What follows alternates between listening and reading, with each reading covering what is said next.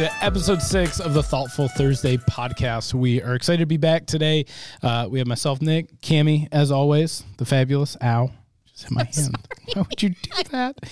And you'll notice Mike's not here, so enjoy that. And in his place, we have Daniel. Maybe not in his place. Maybe it's this not is just a temporary thing. This feels right. Yeah. This chair feels right. Does it? We don't. They're not the most comfortable chairs, I'm going to be honest. I am concerned about whether or not I will end up on the floor. But other than They that, do have a little give to them when you rock side to side. I'm happy to kick I hope Mike you out start of this. rocking. Well, Daniel, we're glad you're here with us. In this episode, on episode 6, we're going to be talking about the idea of looking back and knowing your story. And specifically throughout this episode, we're going to be looking at 4 ways that we can prepare to hear from God. And this is kind of a conversation that Mike started this past Sunday. And we're going to be giving you a sneak peek of kind of where we're going in this Plan and Prepare series moving forward. And so we're going to kind of jump in with what we were talking about and discussing on Sunday, what Mike was hitting on, and then we're going to get into the 3 other ones. But we got this from the Gospel Coalition. Is that correct? Yeah. And actually, we'll just throw a link somewhere around here, and you can check that out if you'd like to. And if you're listening to this and not watching it, we'll throw it in the description as well, so you can see it in there if you want to read this article for yourself and check out kind of where we got some of these points from. So looking back, the first way to prepare to hear from God is to look back on the God who saved you. And I kind of wanted to start by talking about the importance of this, for Moses with God's people. And we were kind of having a conversation about this yesterday. So I don't know if one of you wants to just kind of take off with that. Cammie? Sure. Is that what Mike would do? No, that's what Cammie would do. Yeah, that's definitely what I do. I just love reading through the Exodus story again of when God sent Moses to save the Israelites out of slavery. And just during that time of the 40 years when they wandered in the wilderness, like so much of it was God reminding them to look back and remember what I have done for you. I'm the God who saved you out of slavery. I'm the God who parted the Red Sea and all of that. And I know you mentioned yesterday, how he reminded them that he is the God of Abraham, the God of Jacob, the God of Isaac, the God that keeps his promises, his covenant, and you can talk more about that. But it's just a beautiful reminder that when we are in the middle of usually problems or things aren't going our way, if we take time to look back to remind ourselves how God has been faithful, how he has kept his promises, how he has gotten us through, previous problems or hard times, then it just helps us remember who he is. Yep. Yeah, I was thinking, we didn't necessarily talk about this yesterday, but just as we've ever been talking about it, as I've been thinking about it, one of the beautiful things about the Old Testament, whenever you look at all the festivals that the Israelites practiced, they were all very intentional about remembering their story. Mm-hmm. Yep. Right. So the story of God's people, God's story of himself, and then the story of his people. So many traditions put in place that God had instructed them to do that were to remind them of who God is, of who they are, of their story with him, of how he'd been faithful, the covenants that he's made, how he's delivered them.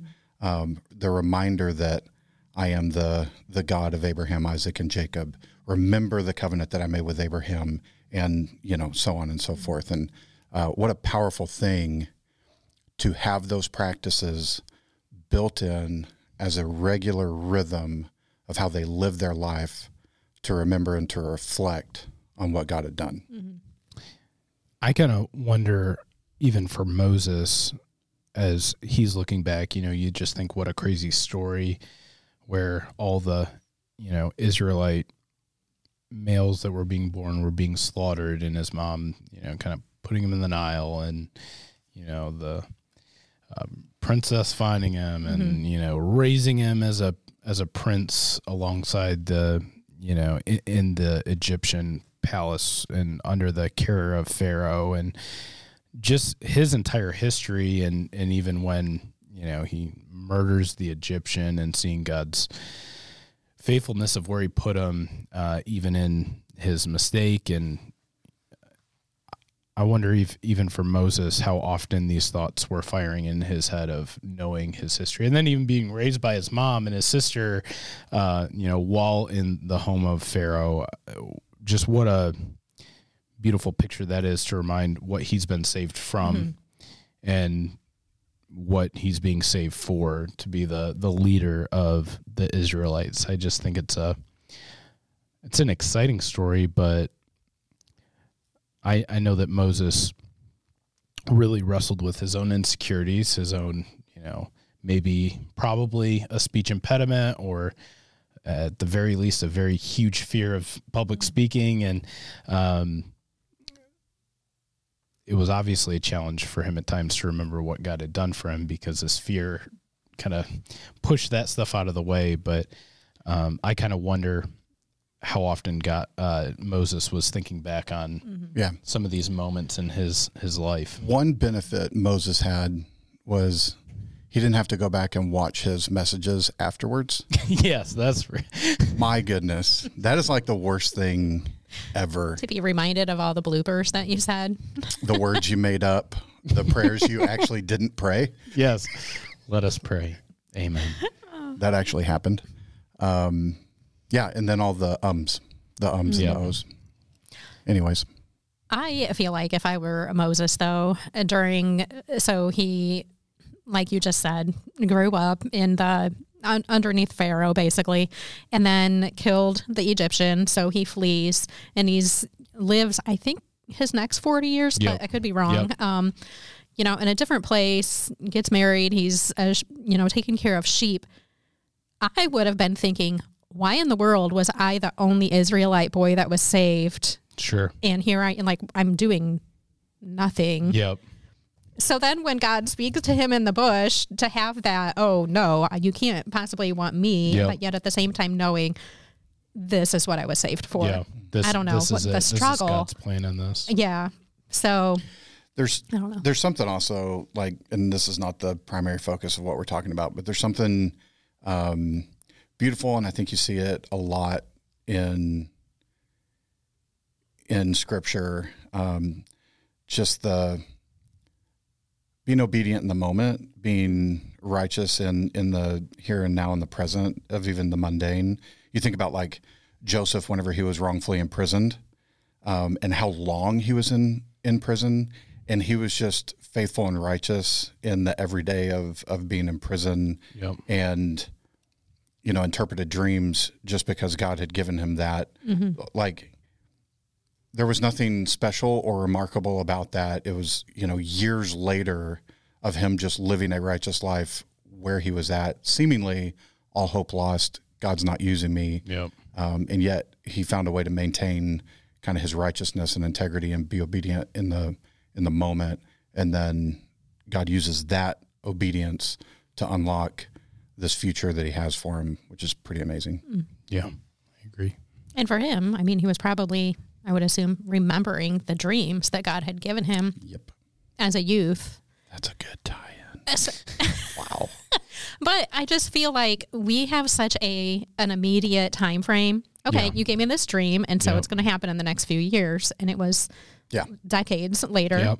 Same thing with Moses. Like, I don't know. I think we want to see the immediate whatever happen. We don't think, we actually have to remember and look back 40 years or I don't know.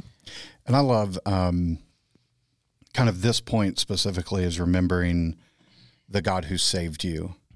And I loved what, how Mike talked about that on Sunday of being able to point back to the specific point in time in your life when the God of the universe, his kingdom became present in your world, and his reality became your reality. He delivered you from your brokenness, from your sin, and brought you into his kingdom. To be able to look back on that moment and celebrate and remember what God had done. And in the same way, you connect that to the story of Israel, being able to remember their deliverance, right? Mm-hmm. When God literally saved them in the same way that he saves us. What a beautiful thing. And then I love, what Mike talked about. If you don't have that to remember back to, what an amazing opportunity you have right now to do that, to accept what God has for you and create that here and now. Yeah. So I will read the next question.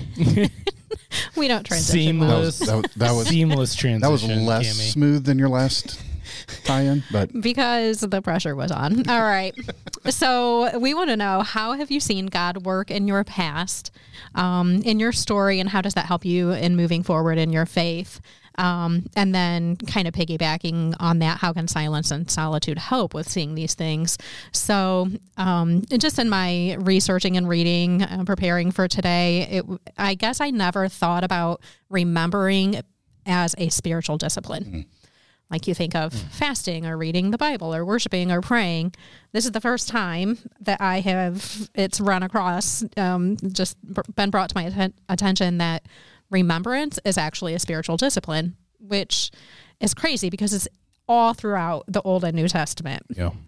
They would, take stones and make, build a monument, for lack of better words, so that when their children saw this and they would be like, what is this for? They would be reminded to tell them, well, this is when God, parted the Jordan so we could walk through to the promised land or whatever.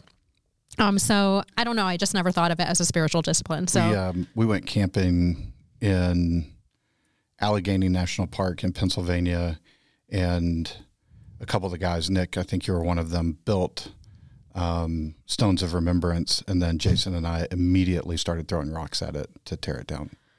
Wow, you heartless. Do you know the thing that irritates me about Jason? He's really good at that. He's so freaking good, just athletically. He's good at like anything he does or tries, like throwing a football, throwing rocks. Oh yeah, and it hurt my heart, And I know you're not supposed to do it. It hurts the ecological whatever. That's exactly why we tore it down. Oh yeah, that is not why. For the environment. Like seeing me hurt. Wow. Well, it's God's creation. I would have went back and visited it and remembered that camping moment. Thank you, Cammie. We didn't have. I see. Appreciate that.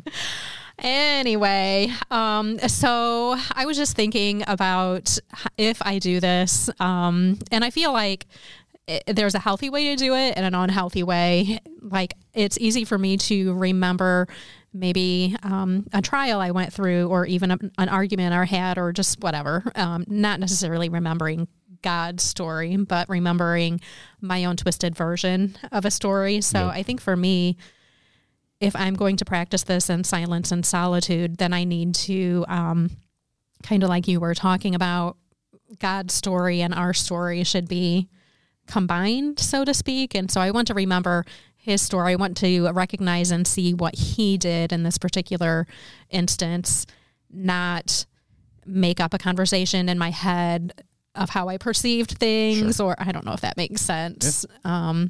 So I don't know, just quieting my mind and really remembering something that God brought me through and noticing how he showed up, how he was faithful, the goodness, even despite if it was a trial or whatever, and not focusing on all of, I don't know, my made up things. Yeah, no, I think you're spot on. And Mike talked about on Sunday in his message, the idea that we get stuck maybe remembering and reflecting on the wrong things. Mm-hmm. And I wonder, because I think I've thought this in my own life. I've certainly talked with and walked with people who have thought this, that idea of like, okay, I believe that God loves me and had a plan for me, but I messed up that plan because of my sin, because of my brokenness, because of a mistake. I did something that basically discounted me or took me in a different direction.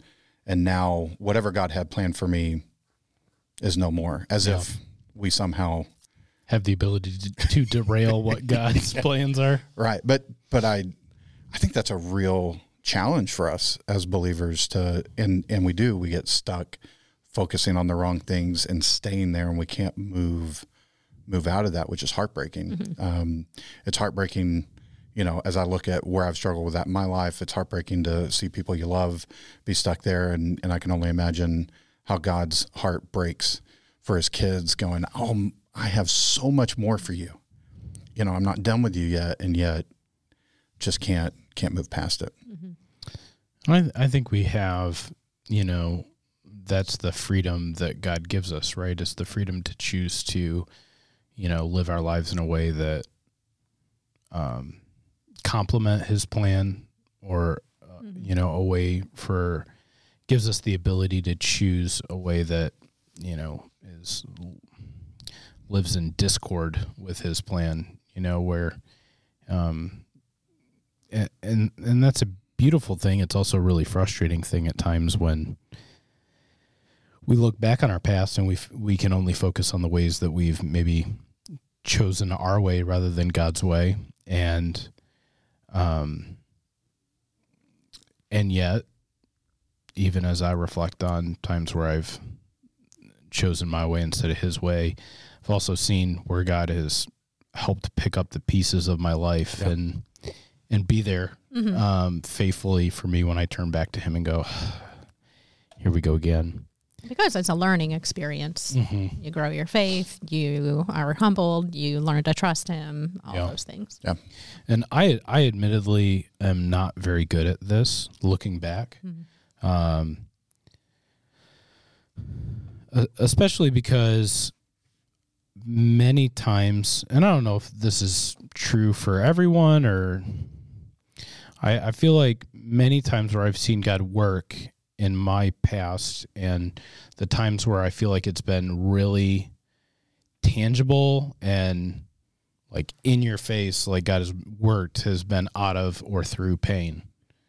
And so when I look back, it's not necessarily fond memories that I think back to, and still I can see God's hand working and be thankful for what he did.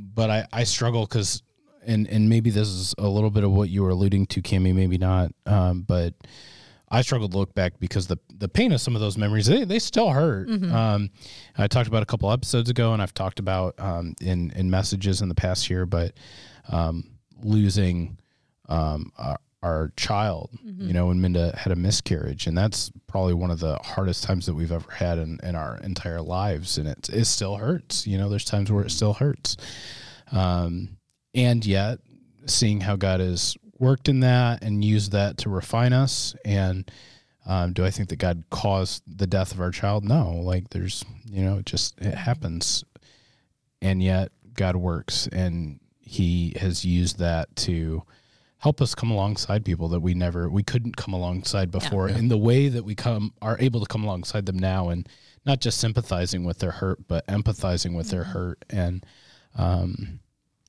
so I'm not great at this because I don't typically enjoy looking back.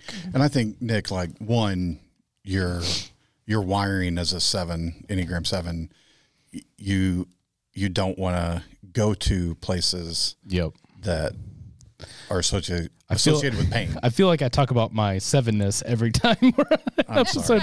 No, but I don't actually listen to this podcast. I don't listen to this podcast, so I had no idea that's a normal part that of the should have been a requirement to be on it. You have to catch up on season 1. One thing, though, you should have an email in your inbox. I attempted it's my first novel. I'd like for you to read it.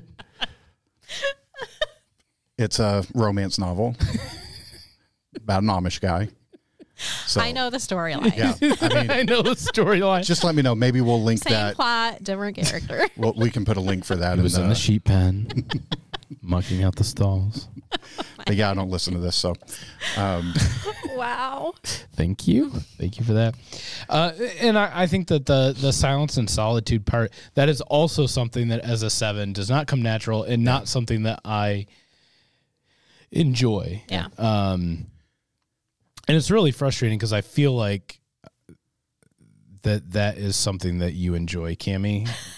And you said that like I'm some sick and twisted person. Something. Well, no, let me finish.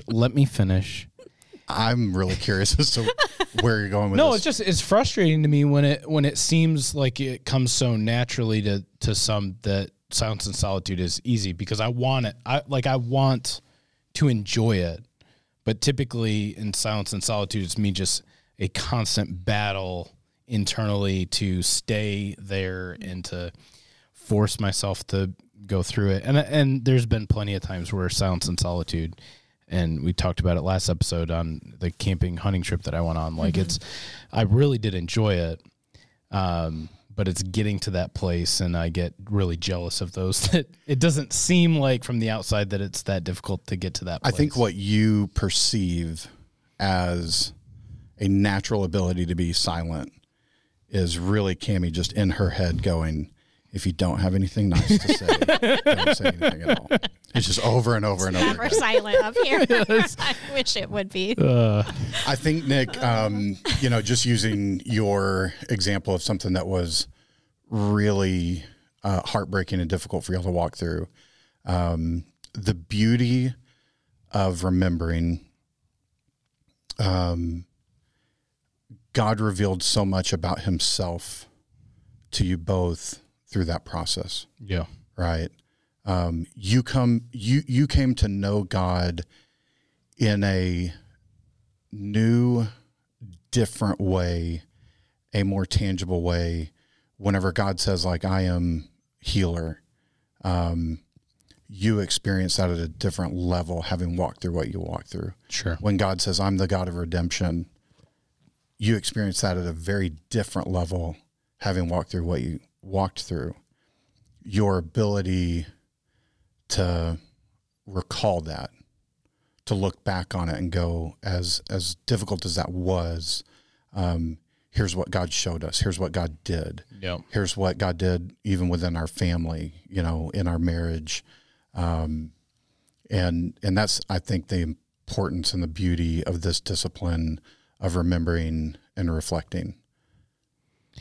Yeah, I absolutely agree. And I think it's, my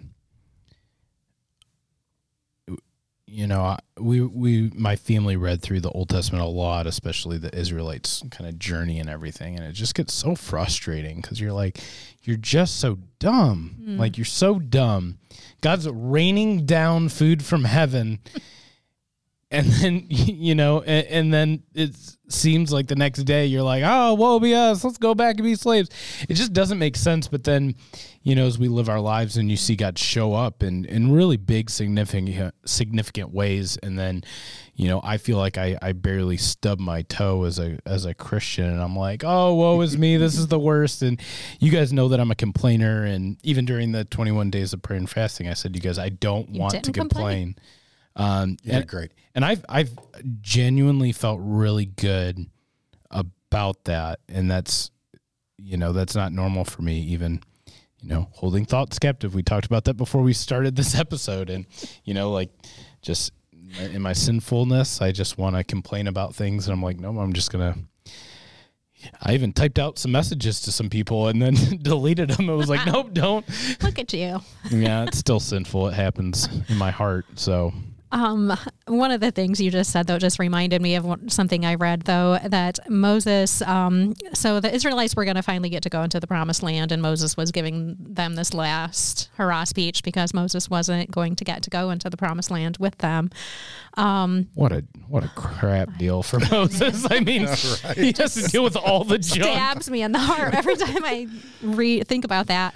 But he was telling them to remember because things were going to be better. And when things are good is when we forget. Yeah. I was like, oh my gosh, that's so true. Like, I never, ever want trials or bad things to happen.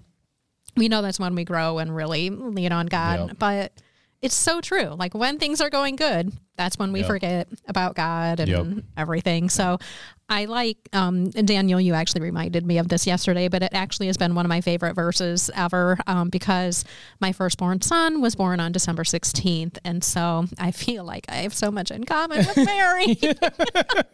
Yeah, that checks out. Which... Yes. I know Jesus wasn't even born at Christmas time in December, but anyway, like I know the dates are. But it makes the season magical. It does. Anyway, so there's the verse that says, but Mary treasured up all of these things and pondered them in her heart. And that was like when Jesus was a baby. So his life had not happened yet. It was just all the things that she had already experienced and had been told her what was going to happen. Mm-hmm. And I envision them as like some of them, she was probably like, I don't even know what that means yet. Yeah. But they were good things so I envision her getting out her little treasure chest and opening it up and just remembering, remember when Jesus did that, and like just treasuring and pondering those good things. So what is to come? Yeah, I don't know. So it's not remembering all the bad things. Yeah. It's the goodness of God. And anyway. One of my favorite things when kind of walking alongside somebody who's struggling, this is just a normal part of, I think, at least what I counsel people on is this normal rhythm of remembering, because in the present, you tend to get stuck. Mm-hmm. You tend to not be able to see through the chaos, right? You can't make sense of it. And so that's a perfect time to remember. And so I'll tell people like, hey, what are 5 scriptures that God has proven to you in your life? Not 5 scriptures that you want to hang on your wall because they sound really good and make you look more Christian. But there are things that you've been through, good and bad, where God has proven himself to you, where these scriptures have become so real and so ingrained in your faith journey that you can read that scripture, grab onto that scripture and cling to it because you know that the promise of that scripture is true. And I'll tell them, write those 5 scriptures down, put it in your purse, put it in your wallet.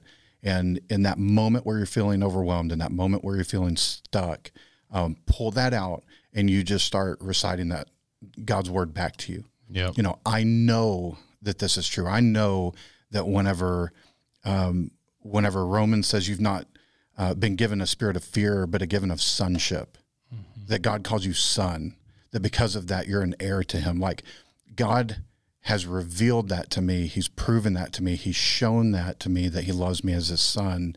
And whenever I start getting overwhelmed, I remind myself of who God is and who I am. And like just that ability to recall, to reflect, to remember these things that God's shown you, proven to you, but incorporating that into our walk, incorporating that into our normal rhythms to be able to do that. Yeah, and memorization, scripture memorization is not one of my strong suits, but I know just even in that particular time of struggle for Minda and I, Psalm 28, 1 and 2, 6 and 7 were verses that I memorized, and they were just on repeat in my head because I'm like, God's chosen king, David, felt this way of just torment, torture, like God wasn't there, that he wasn't listening, that he had turned away from him. And then just a couple verses later, he's like, no, but God does listen to me. I can worship him. He's a shield for me. And those were verses that like, I was wrestling because I'm like, okay, I know these to be true, but I don't feel like they're true. Yep.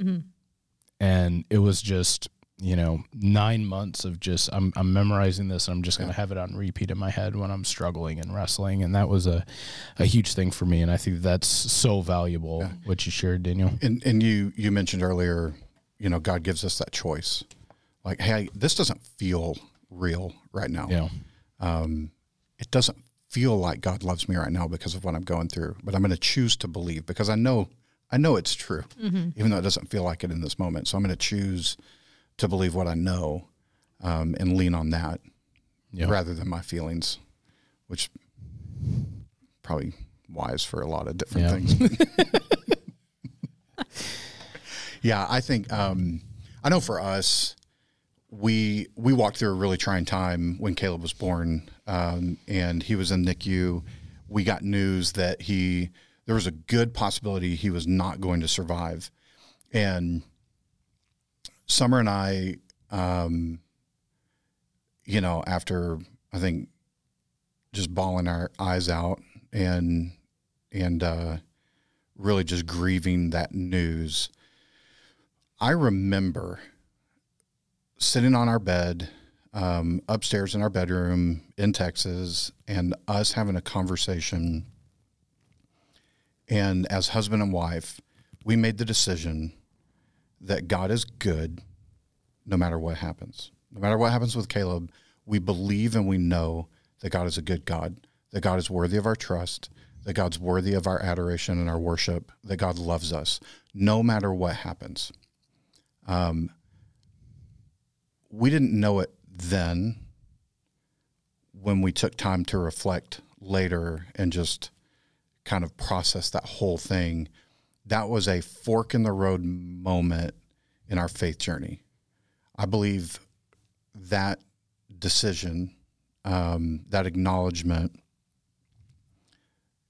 changed the course of our journey with God.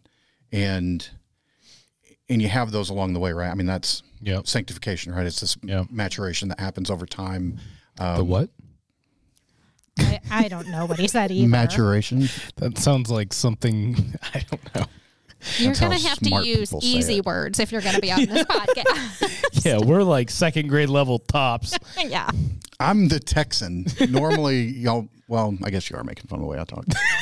I don't even, what did he say? Maturation, maturity, maturing, That's maturation. what you're trying to say? I didn't know that was a word. It's a word. Maturation sounds like something that happens to milk after it's been out too long.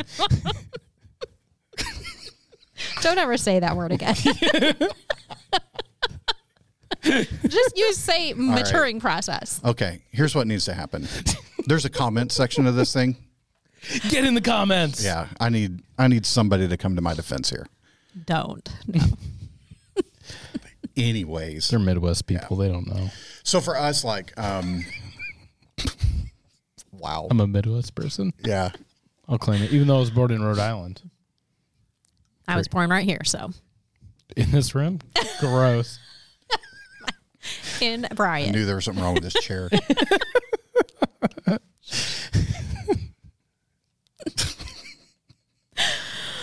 So, anyways, Hi. trying to figure out how to move on from that. Yeah. I don't know. So- Maybe use that transition you got right there. Yeah, well, that's what we're talking about. Okay.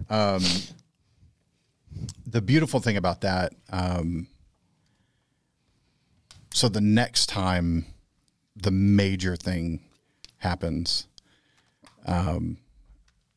God's done something in you. God's shown himself to you, revealed himself in ways. He's rooted your faith in such a way that when that next big thing happens, it's not nearly as big. Yeah. And each and every time that you're able to walk through those fires and God is showing and revealing himself to you, you're learning. But our ability to take time to stop on the other side of it, to remember, and I think that was when it was 7 years later when Abby was diagnosed with type 1. And I remember being in the hospital and just being hit with that news, and Summer and I looking at each other going like, it's okay. Like we've been here. Yeah. Right. God's shown us things, revealed things, about us, about him.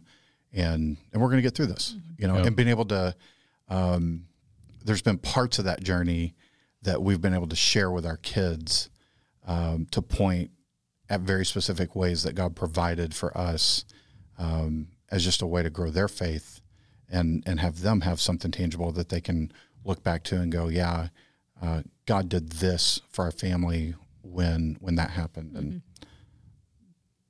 it's awesome stuff. Yeah, I'm just kind of reminded of Psalm 23, and that idea that God is our shepherd, that there's not going to have anything that we need, and that he's going to lead and guide us. And then the fact that in the next verses, though I walk through the valley of the shadow of death. And I think something that just kind of hits me is like, okay, if God is my shepherd and he's leading me and guiding me, why am I in the valley of the shadow of death?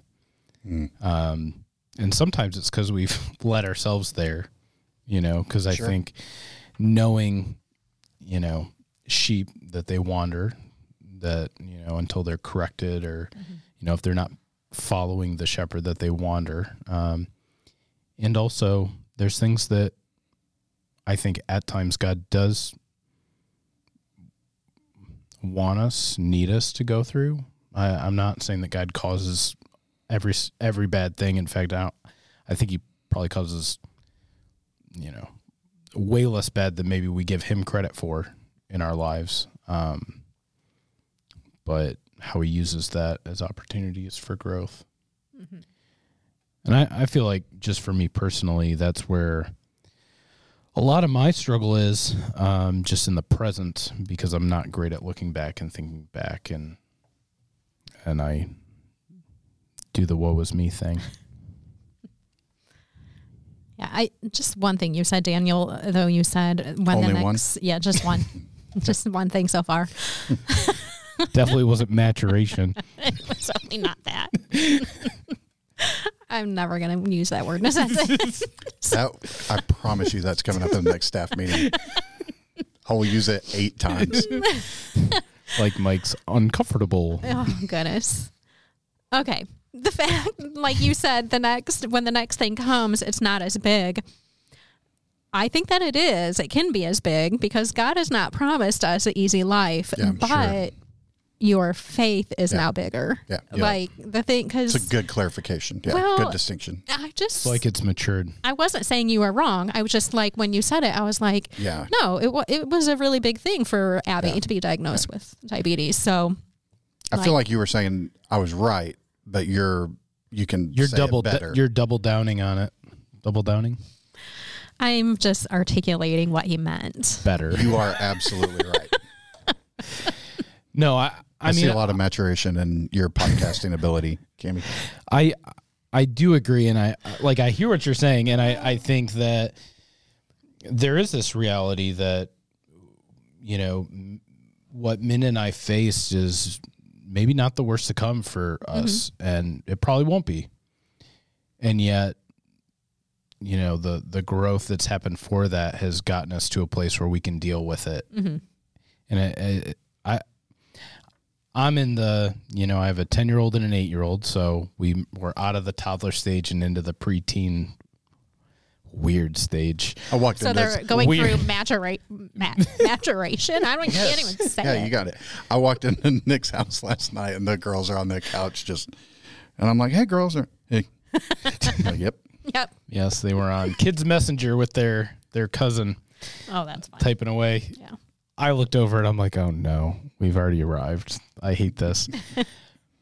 But I think that our faith journey is so similar to our own human development journey. And, not too long ago, our kids would throw a tantrum, and sometimes still do, as we do. Mm-hmm. But, just thinking about how they emotionally and physically respond to hardship or frustration or discouragement, and all through the different phases, how it's grown and changed and matured, and that is what our faith journey is too. It's why we say here at New Hope, we're, helping people find hope one step at a time. We're on this journey, right? And, we're all in different places on our journey. And that's, a beautiful thing, because discipleship and walking alongside other people and helping them mature in their faith is such a huge part of it.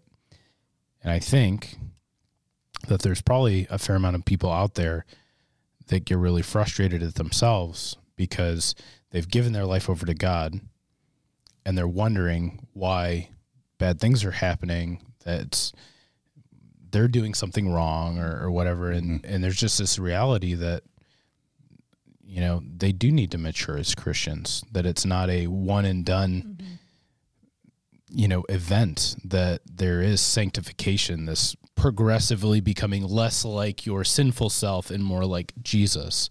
And I feel like, especially for a younger Christian, it could be really frustrating at times when you go like, I feel like I had this figured out. Like I turned a corner and I wasn't going to go back there, struggle with these things anymore, whatever that looks like for them. And so I think that that's, you know, really valuable to talk about. But as we continue, and we're these next few, I think we're just going to hit each one for just a short amount. So we're kind of nearing the end here of today's podcast, but we'll see about that. We just wanted to talk about, we talked about 4 ways, right, to prepare to hear from God. So the first one was look back on the God who saved you, right? We need to be remembered of what God has done in the past to prepare us for the present or future. But the second one is this, and again, I'll just throw it down here again, a link to check out this article if you want to read it more in depth. The second one is look out to a world that still needs his word. This idea that the brokenness of our world, the brokenness in our world, needs to see the goodness of God through his people. You know, God saved the Israelites so that he could, you know, the very first promise with Abram is you, your family, and the entire world is going to be blessed through you. Mm-hmm. And so this isn't a, you know, hey, I have my people and I'm going to protect them and take care of them and this is it. But his game plan from the beginning was the entire world is going to be blessed through you and your people. And any thoughts on this? So I teach the elementary kids, and so I have taught this story of Moses, you know, and the plagues and let my people go and that whole thing for, I mean, I can't tell you how many times.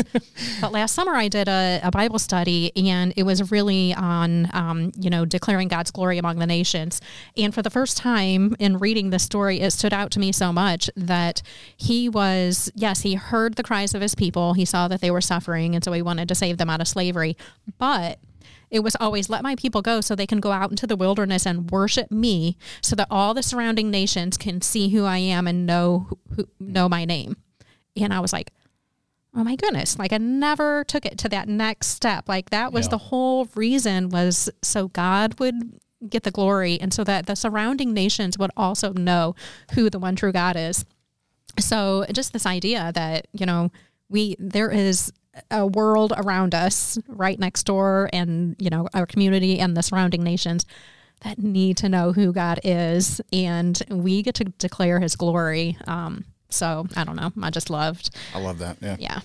And I think sometimes I focus on Jesus, like obviously, and our focus should be on him. But, you know, we see over and over throughout the Old Testament a grafting in of people that are not the Israelites into his people when they turn to him. Yeah. Yep. And I think that's a beautiful thing for me to be reminded of, but maybe, you know, for you to be reminded of today as well. Yeah. Kimmy, when you were saying that, this idea popped in my head. We ask the question, especially in our suffering, and I know that God's people on a number of occasions, they're asking the question, why?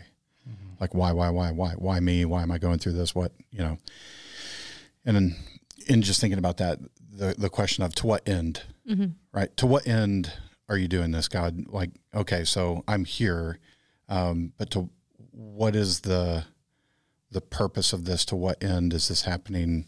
To bring glory and honor to him, right? And for all those things that we go through, to what end are we going through this so that we are delivered on the other side and bring glory and honor to him? Yep. Yeah. I had some small group volunteers over to our house Friday night, and we just had a fun time hanging out. But in the course of the conversation, we were bouncing around all over, but my husband had been in a bad car accident over 20 years ago, and that I don't even remember why, but that got brought up.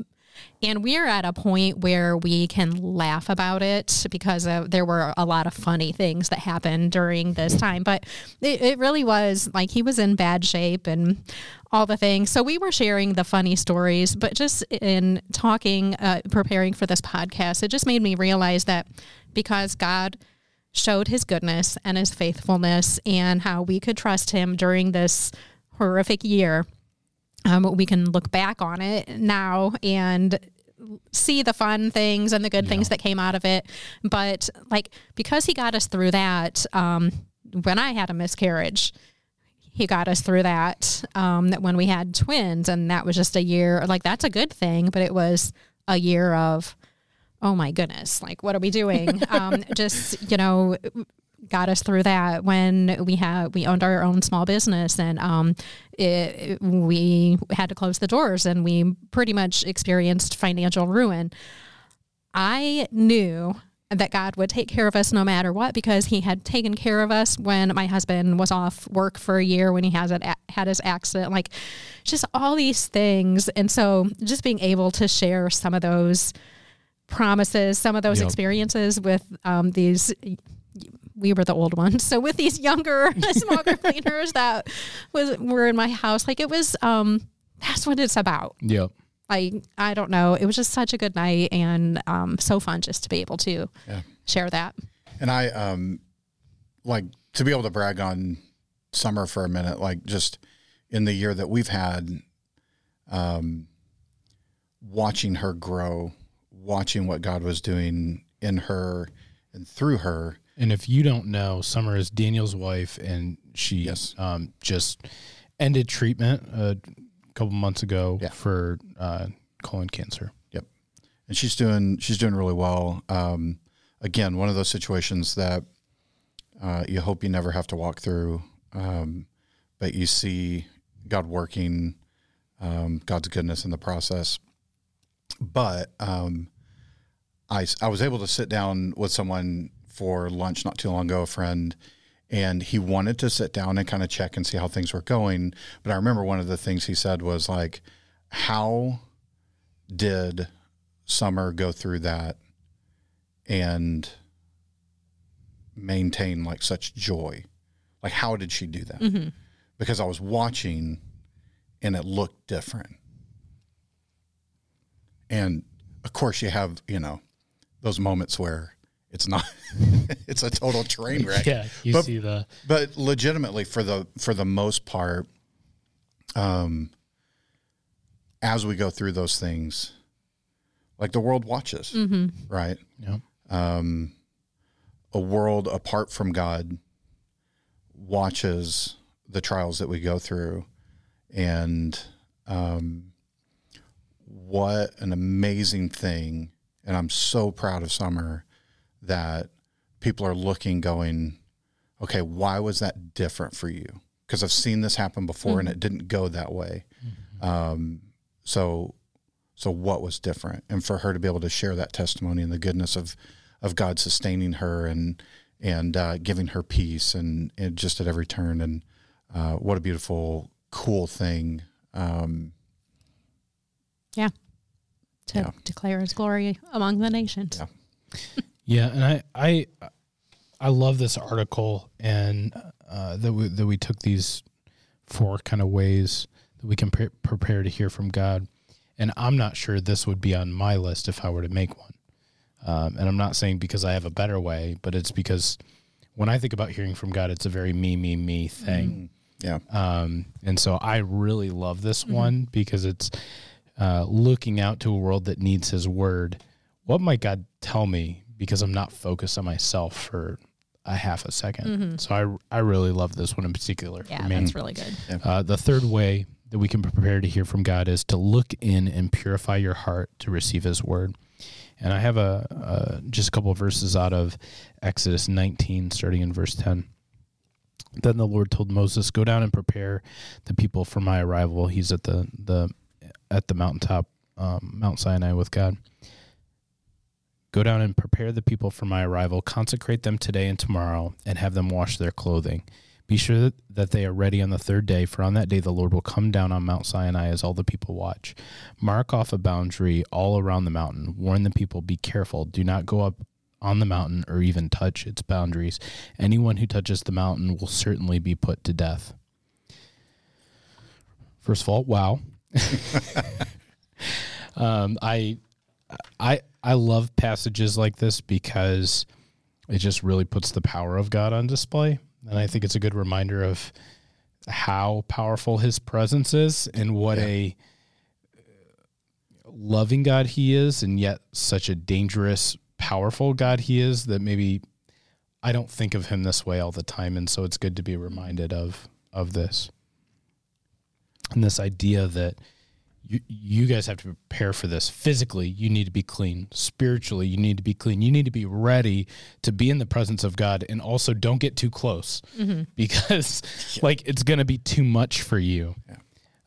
So this idea of look inside and purify your hearts. The prepared person is a purified person, the person who's repentant and trusting and humble and ready to do what God says. Yeah, Cami, I was thinking about this earlier whenever you were talking about we think things happen immediately, and yet God's timeline is never our timeline. No. But how often do we see God give a promise and then you sit and wait, right? Before you step into God's promise for you, God has so much that he wants to do in and through you.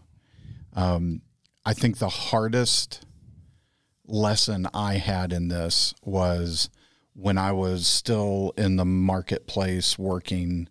I had run from God for years. I knew when I was 15 I was supposed to be in ministry. I thought I had disqualified myself from ministry. I thought I had ruined God's plan and that he could never use me in ministry. I chased my own dream, and even in that, I'm like, well, how can I go into ministry now? Because, I have a business background, a finance background. Turns out God's more creative than I am. But so this moment happens where I know beyond a shadow of a doubt, like God is calling me into like vocational ministry. You are going to leave what you know, everything that you've worked for, and you're gonna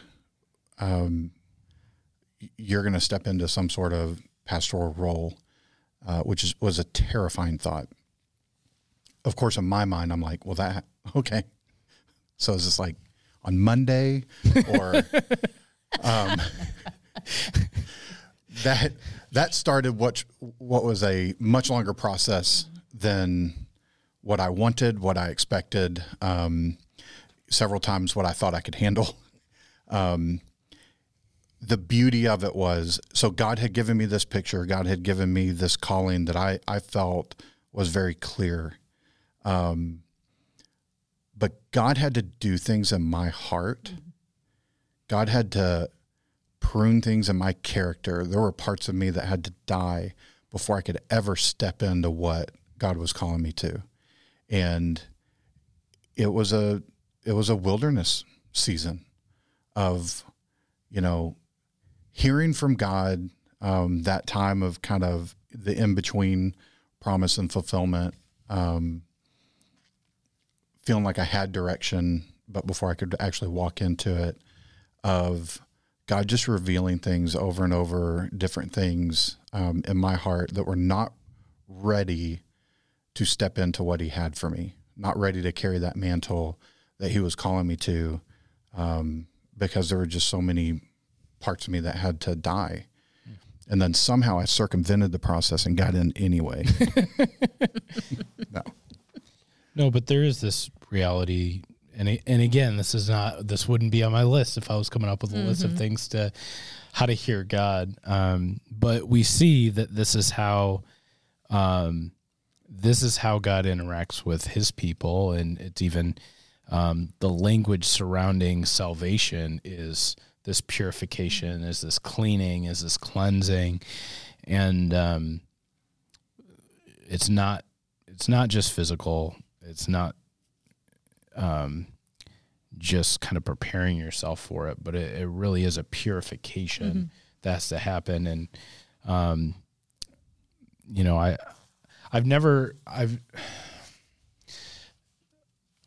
not sure if I thought about it that way before, thinking about it not just be, well, yeah, God didn't get you a ministry yet because he was preparing you. not just that, because that's typically how I think about it, but thinking about, no, God was purifying you, not just preparing you, but purifying you in preparation for what he had. And even in this passage, looking at, his people getting ready, it's not just preparing them for his presence, he's purifying them for his presence. And it's a neat thought. All my friends are going, hey, you missed a spot. Yeah, you might have wanted to ask a friend to scrub the back. Magic eraser. Oh, brother. I do think that scripture is just a beautiful picture of how they had to prepare themselves on the outward appearance had to be spotless and clean, and how God does that to our heart. It's nothing that we can do on our own, but we can come with a humble spirit, wanting God to show us, okay, these areas you need to work on, and I'm going to help you through this. And there's a really cool Bible Project video about the tabernacle that talks about the cleansing that needed and the purification rituals and the double checking that everything was right. I'm so thankful we don't have to do that anymore. Yeah, Praise seriously. Jesus. I can barely remember to put on deodorant in the morning, much less. True story. He told us about it last week. There's a part of me that's like, but how great would it be? Like, just give me a checklist. I just want to be able to do that. And he's like, I have. It's my word. Yeah. And wow, I'm done. I got to get back to my which leads regular to the last point. Yes. I was just trying to transition. So the last way, thank you for that burn transition. The last way that we can prepare to hear from God is to look up with awe and receive his word. And this is just a couple of verses later in Exodus 19, starting in verse 16. On the morning of the third day, thunder roared and lightning flashed, and a dense cloud came down on the mountain. There was a long, loud blast from a ram's horn, and all the people trembled. Moses led them out from the camp to meet with God, and they stood at the foot of the mountain. All of Mount Sinai was covered with smoke because the Lord had descended on it in the form of fire. The smoke billowed into the sky like smoke from a brick kiln, and the whole mountain shook violently. As the blast of the ram's horn grew louder and louder, Moses spoke, and God thundered his reply.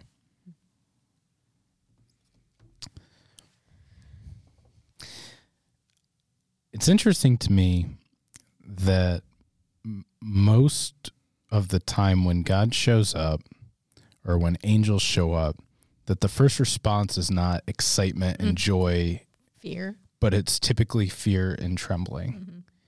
And I think that, obviously we, through Jesus, know God's love for us, but sometimes I think we miss out on the awe of who God is and I don't know. This could be super wrong, and so, just throwing it out there. We'll tell you if it is.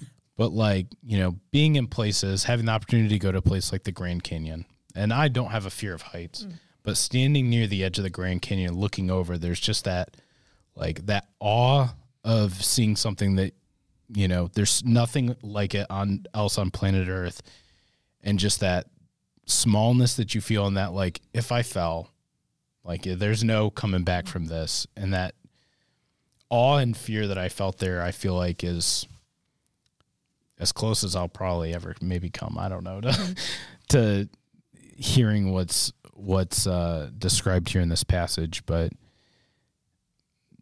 just asking that question: do our spiritual practices, is it evidence that we want to hear from God? Mm-hmm. Are we looking? Like, I'm sitting here and thinking about those verses and being like, oh, can you imagine being there that day? And no, we can't. Part of me, I wish I could be there that day. I was wrong. Thank you for confirming.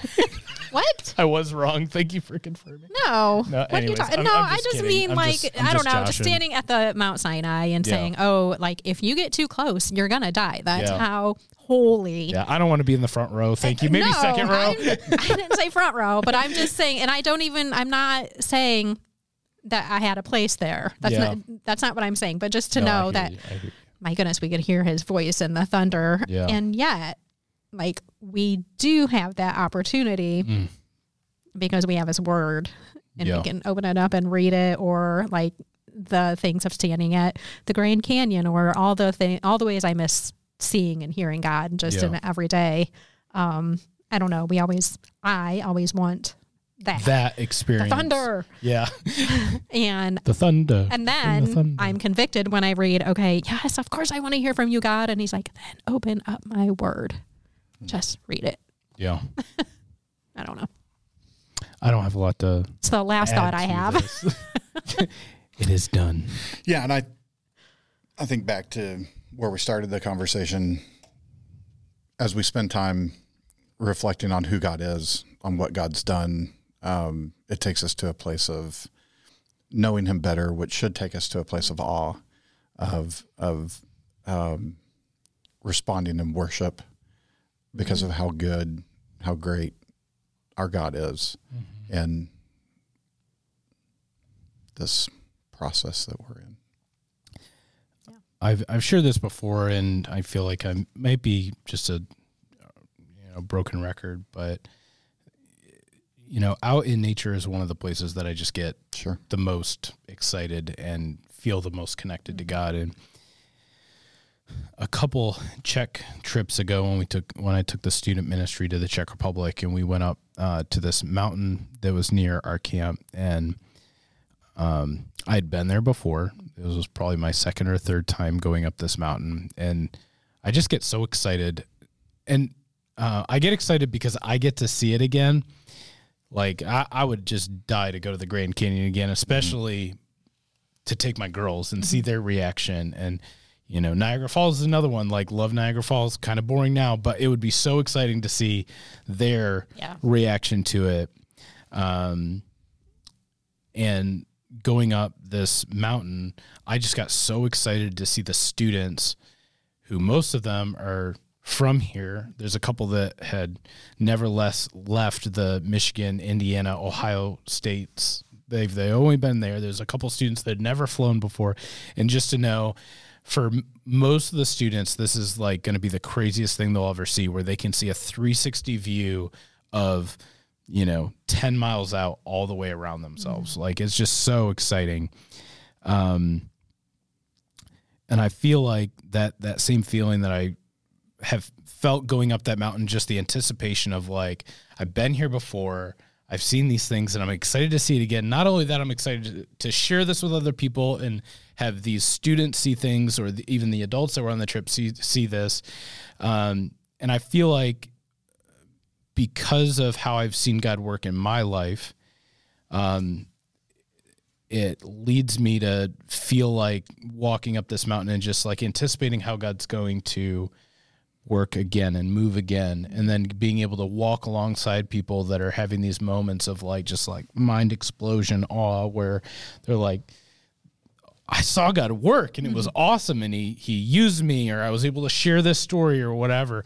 When I think about looking up in awe and receiving his word, I think of like that moment walking up the mountain excited for what the students are going to see. And I feel like even in my faith, I feel that way, of excited to be walking with a student or an adult and being able to go like, oh my gosh, I'm so like, I don't know if you've ever been working with someone and you can kind